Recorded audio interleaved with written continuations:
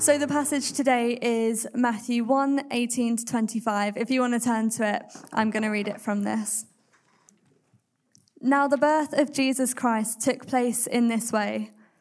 When his mother Mary had been betrothed to Joseph, before they came together, she was found to be with child from the Holy Spirit. And her husband Joseph, being just a man and unwilling to put her to shame, resolved to divorce her quietly.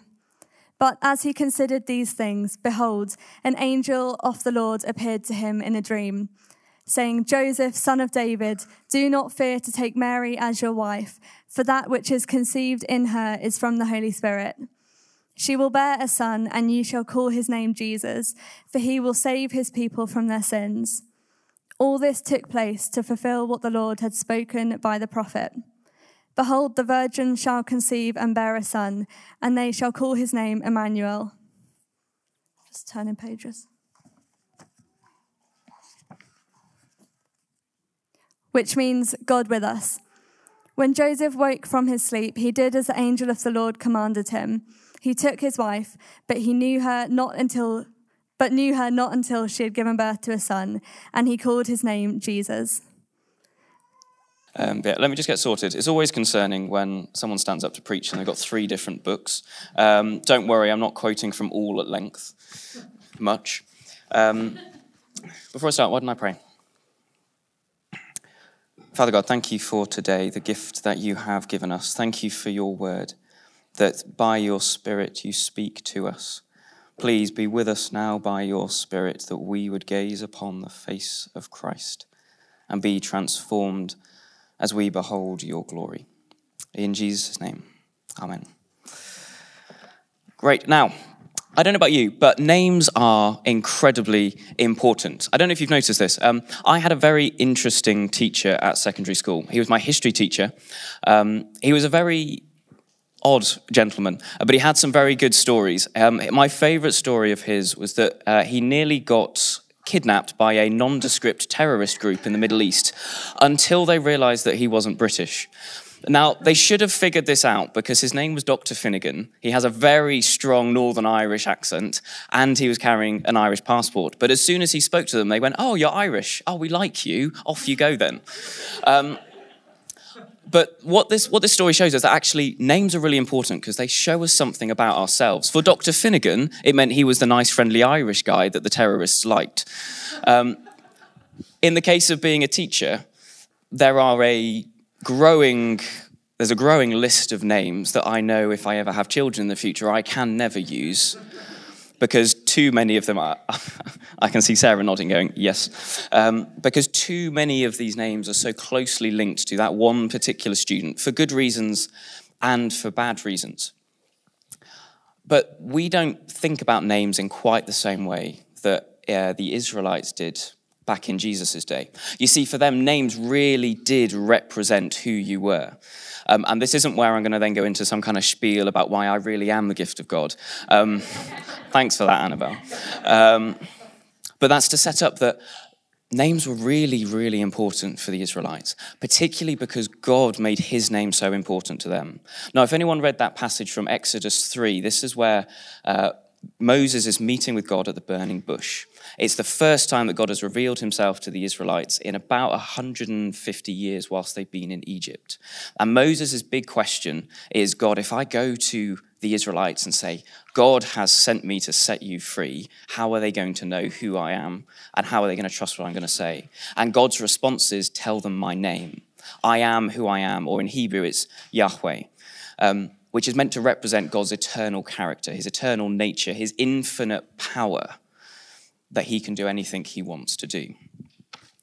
Now, we're going to see today that actually names, and one name in particular, has the ability to massively change one situation that would have seen a woman probably left outside of her community, a man hiding in shame, and the world left in ruin. But before we do that, let's have a little bit look a little bit at the context of the passage today. Sorry if I'm going over quickly. I've only had 6 hours sleep and I'm not very good at speaking sometimes. So if I don't make sense, just bear with me and hopefully I will eventually. So if we look at this passage, Mary and Joseph, we don't really know much about them. We don't know where they came from, but we know that they were betrothed. Now, firstly, betrothed in their context means very different to what it means today. A betrothed in Israelite culture was the legal contract you would have in marriage. As soon as a couple were betrothed, they were considered married in the eyes of the community and before God. But there's a problem here because Mary has now been found to be pregnant by Joseph. This is the equivalent of the wife saying her wedding vows, signing the certificate, and then cheating on her husband whilst he's off in the garden getting his pictures taken with the grooms before the wedding reception at the end. That's how big this situation was seen. She has broken her oaths before God because it's assumed generally, if someone's pregnant, they probably come together, as the ESV very nicely says. And Joseph knows it wasn't him. There's an even bigger problem, though, because Mary is not even willing to say who that was.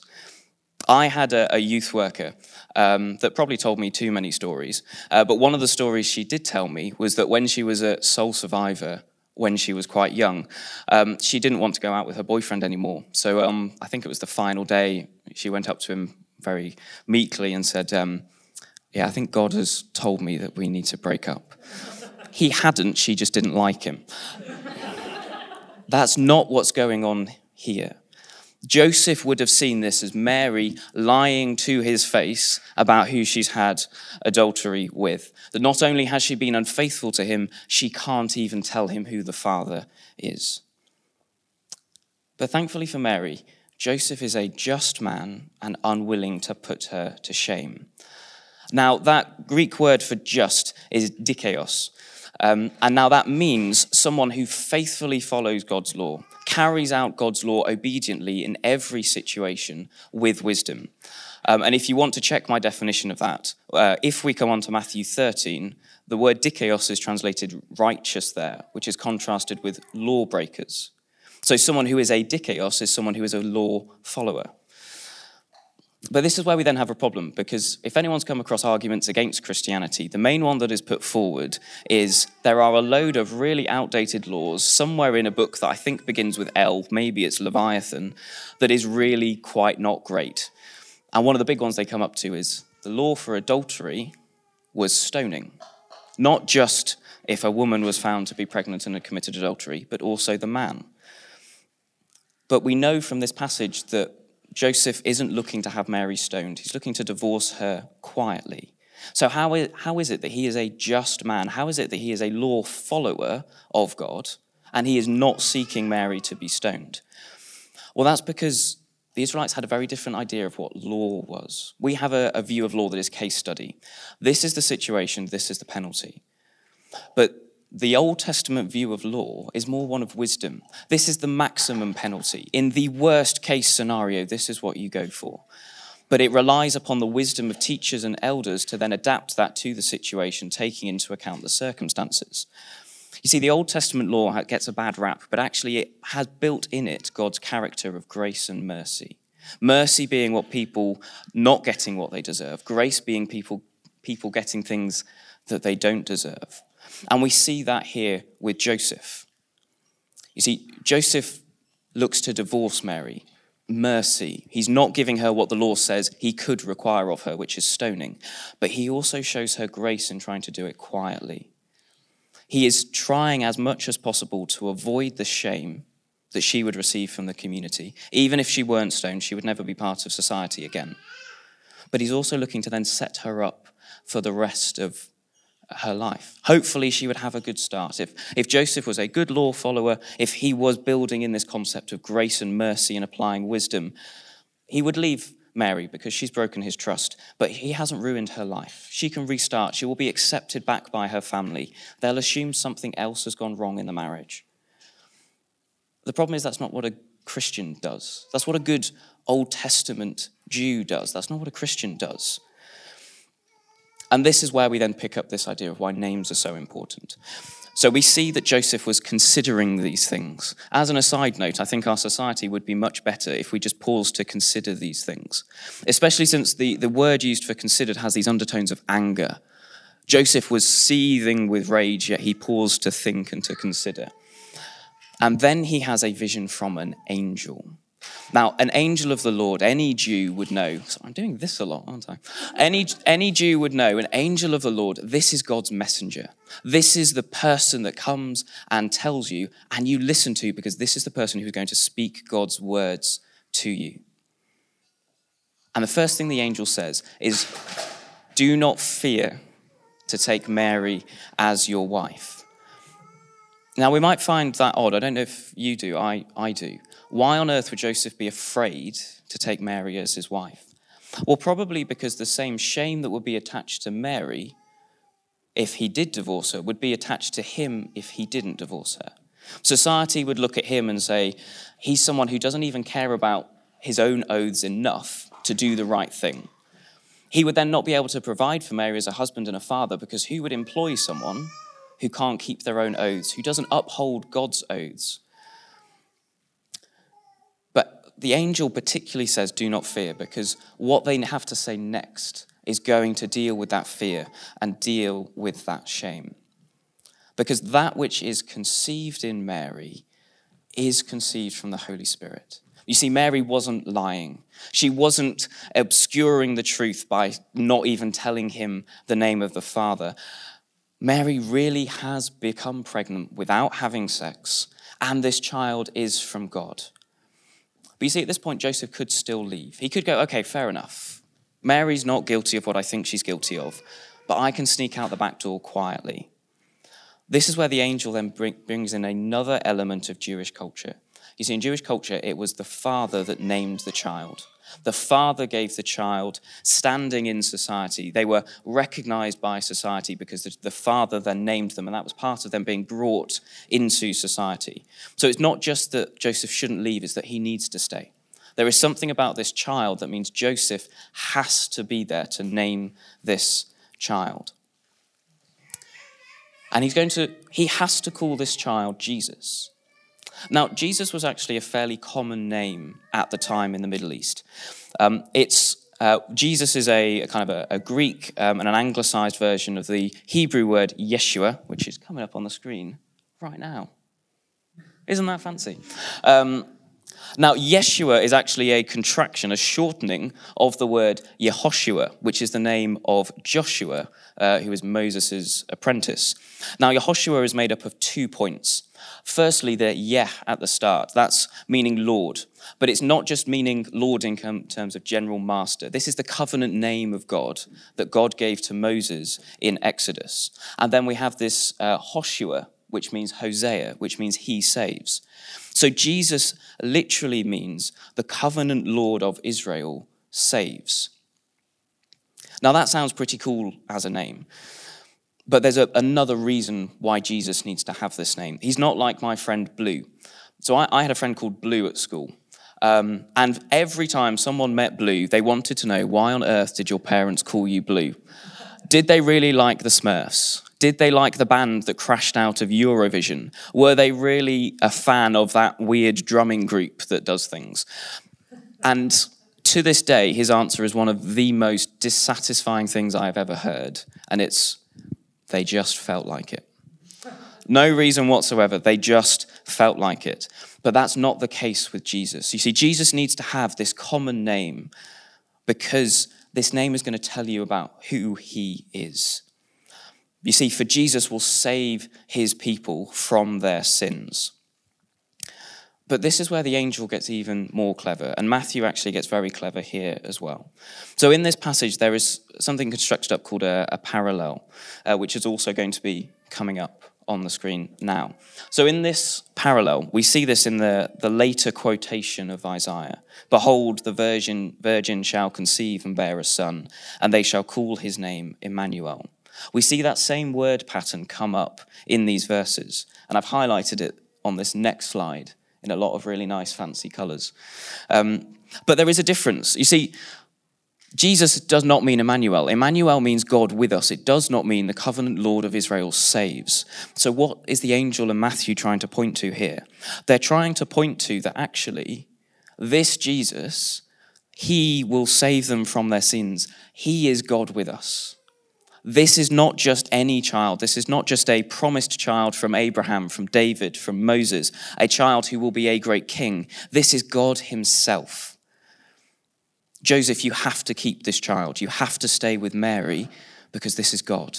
God has come down to save his people from their sins. You see, lots of people have different ideas about Jesus and why he's come. Some people think he's come to be a great teacher. Some people think he has come to establish a political state, primarily in Texas. Some people think that he has come to heal them, give them all the things they need in life. Some people think he has come to establish some kind of diversity, equity, and inclusion, perfect utopia. But he hasn't come to do any of those things. He's come to save us from our sins. But that word sins is an issue. My mum went to, what's that? It's not Weight Watchers, what's the other one? Slimming World.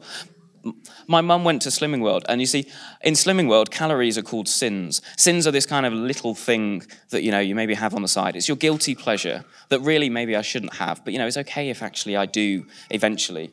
As you might see from some of these pictures coming up, that if you put sins into image searches, these are kind of the different things that are coming up. These kind of odd pictures that make you think there's something going wrong, but it's not that much of an issue. But for Joseph, when he heard he will save them from their sins, one of the stories he may well have thought of is the golden calf. If you're not familiar with this is after God has taken the Israelites out of Egypt. As part of taking them out of Egypt, God made it so that the Egyptians willingly handed over their jewelry, their prized possessions, anything of gold, silver, anything of value, and literally said, take this, get out, please leave us alone. But in the golden calf, Moses goes up to meet with God for the Israelites to then know how to live their lives with God. But Moses has gone for about 40 days. And the Israelites start to get a little bit uncomfortable and a little bit unsure about what's going on. And they take the jewelry that God has given them as a gift, as a remembrance of that God has saved them and taken them out of their captivity. They melt it down and they turn it into a golden calf, and then they worship it. You see, for Joseph and any Israelite who heard someone is coming to save you from their sins, what they heard when they heard sin was the gifts that God has given me, all the benefits that God has given me, my very life itself, everything that I am, given so that I can enjoy God, turned around so that I can satisfy my own desires. I can satisfy my own longings. I can do anything I want as long as it is not acknowledging the God who has made me and preserves me and cares for me each day. You see, sins aren't any of those pictures that we saw before. Sin is us taking our very lives given to us by God as a gift to enjoy and to enjoy him and turning them into things about ourselves. So it wasn't that small issue of Jesus has come to save me from the Bakewell tart I shouldn't have yesterday. It's Jesus has come to save me from who I am. He has come to restore me to a living relationship with God so that I can be truly who I am meant to be and saved from this life of turning inwards and destroying myself and then bearing the penalty from God. But there's one other verse that the angel says. He says he will save his people. He's not just going to save anyone. He saves his people. He saves the people who come to God and say, I have sinned and I need saving. But there's an even more of a link in here with that passage that we have from Isaiah, because Isaiah talks about God's people a lot, but two particular passages that I think are quite important to this passage today. And the first one is from Isaiah 43, verse 1. But now, thus says the Lord, he who created you, O Jacob, he who formed you, O Israel, fear not, for I have redeemed you. I have called you by name. You are mine. You see, to be one of the people of God is not just to care about Jesus' name. It is for God to care about your name. It is for God to say, I want you to be with me. I personally have picked you out. I know your name, and I am coming for you. Or even more clearly in Isaiah 49, can a woman forget her nursing child, that she should have no compassion on the son of her womb? Even these may forget you, yet I will not forget you.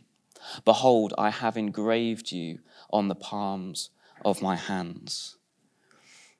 To be saved by God, to be God's people, is to be so precious to him that he has written your name on his palm, and then that palm has been nailed to a cross. That's what it means to be God's people. And for anyone who might be struggling with still, but why does he not say save everyone?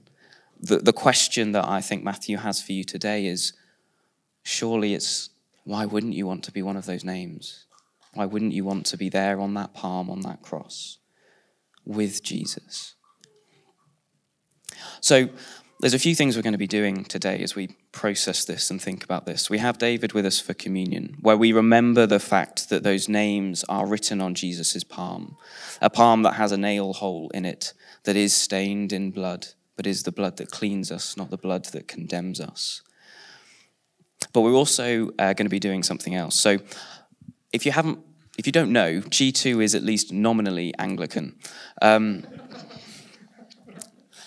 personally, I think that's quite a good thing, because Anglicanism actually has some quite nice words.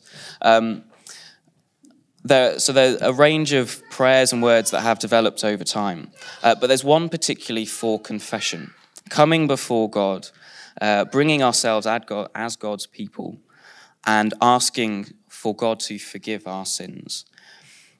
And I thought it might be quite nice before we go into communion that we say these together. So there's a paragraph I'm going to say. Then there is a paragraph for us to say. Then there's a paragraph I'll say afterwards. Once we've done that, I will hand straight over to David. But before we do, I just want to leave you with this thought. Every time you say Jesus this week, you are saying the truth that God saves. Every time you pray, and you pray in the name of Jesus, you are praying in the name of the covenant God of Israel, who saves you, who has your name remembered and graven on his hand. So whilst we think about that, why don't I read these Anglican words? God so loved the world that he gave his only Son, Jesus Christ, to save us from our sins, to be our advocate in heaven, and to bring us to eternal life.